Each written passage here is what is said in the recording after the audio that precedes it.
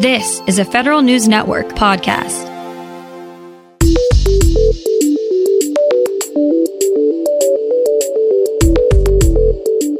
Coming up on today's Federal Newscast, we get a look at how the impeachment hearings are affecting the federal workforce. VA assures lawmakers it will be ready to launch its electronic health record next spring. And a concerning allegation from a whistleblower at the FAA. These stories and more in today's Federal Newscast.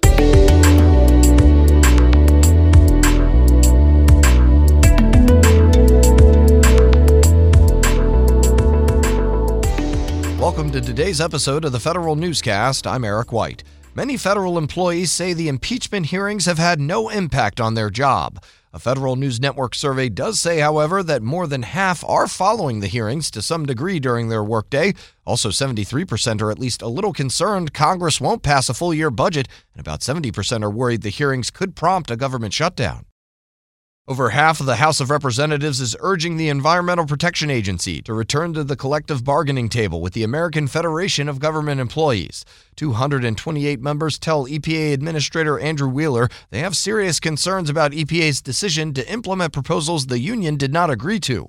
Their concerns echo similar ones that a group of 41 senators voiced to the EPA Administrator last month. One senator is making a push to help protect federal employees' credit scores during future government shutdowns. Senator Chris Van Hollen's bill would require financial regulators to urge financial institutions to work with customers who are affected by government shutdowns. He says it took too long for financial guidance to go out during the last shutdown. Virginia Democrat Jennifer Wexton introduced a House companion bill earlier this fall, a bill which unanimously passed the House. Federal agencies are getting better at making their website language easier for the public to understand, but improvement is still needed. The Center for Plain Language released its annual federal report card to judge compliance with the Plain Writing Act. 21 agencies were graded for writing and organizational compliance. The judges say VA's suicide prevention page received high marks, but Housing and Urban Development's rental assistance page needs some work. GSA's transition to its new Procurement Opportunities website seems to be out of the woods.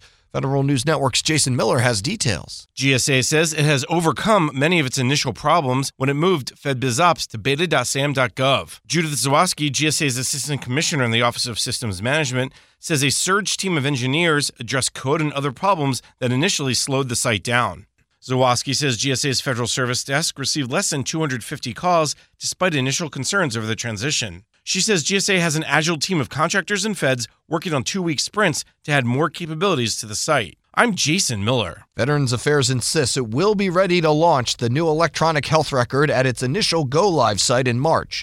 The VA Medical Center in Spokane, Washington, says it needs additional staff to help with anticipated loss of production from the launch.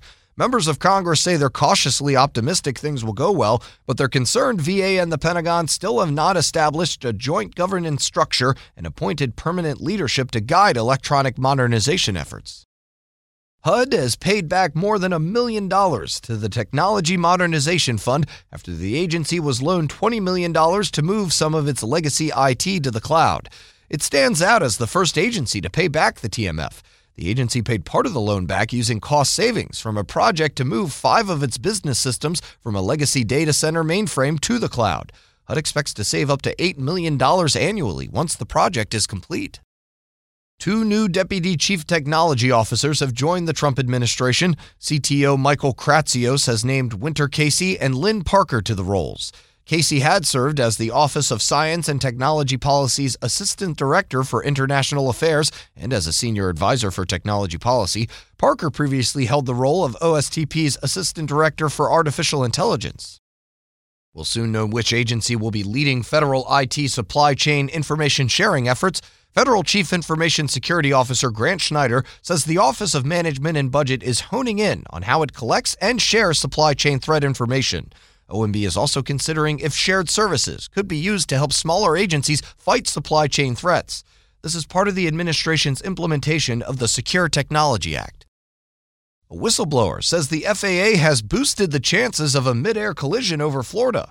More from Federal News Network's Tom Temin. As if the Boeing 737 fiasco wasn't enough, now the FAA is dealing with a whistleblower who says non-compliance with standard air traffic control procedures causes danger. The Office of Special Counsel reports local FAA managers in Jacksonville reacted by changing the procedures instead of getting the controllers to comply. A headquarters investigation confirmed the dangerous situation, but the special counsel says the high-risk procedure remains in place. It's notified Congress. I'm Tom Temin. Carolyn Maloney is the new chairwoman of the House Oversight and Reform Committee. She replaces Congressman Elijah Cummings, who passed away earlier this month.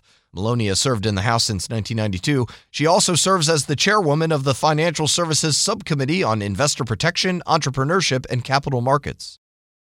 Members of the Senate Armed Services Committee want an investigation into possible fraud by a military real estate provider. They want the Air Force to look into allegations of Balfour Beatty communities falsifying maintenance records to get bonuses. Balfour Beatty manages privatized military housing on some bases. New reports from Reuters and CBS News says Joint Base San Antonio Lackland is the latest military installation to see doctored records by Balfour Beatty. Senators Jim Inhofe and Jack Reed say if the company does not clean up its act, they will find one to replace it. The Defense Department is years away from passing its first financial audit, but the Pentagon says the audit process itself is saving hundreds of millions of dollars already.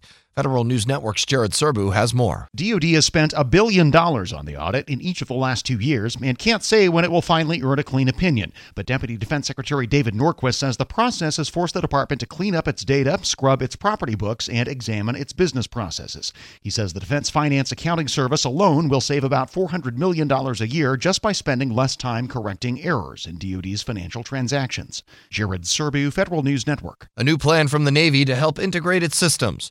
William Bray, a top Navy research official, says the branch will release a digital blueprint to help instill standards for data and its transmission. It will help the Navy use the data to take advantage of new technologies and create better communication. And DoD awards nearly $50 million to 172 universities under the Defense University Research Program for 2020. The program helps the schools with updating their scientific equipment. Among the award winners, the University of Michigan for robotics research and the University of Maryland for directional ultra-broadband infrared radiation studies. You can find more information about these stories at federalnewsnetwork.com. Search Federal Newscast, subscribe to the Federal Newscast on iTunes or Podcast One, and follow us on Twitter. Our handle is @Federal Newscast. I'm Eric White.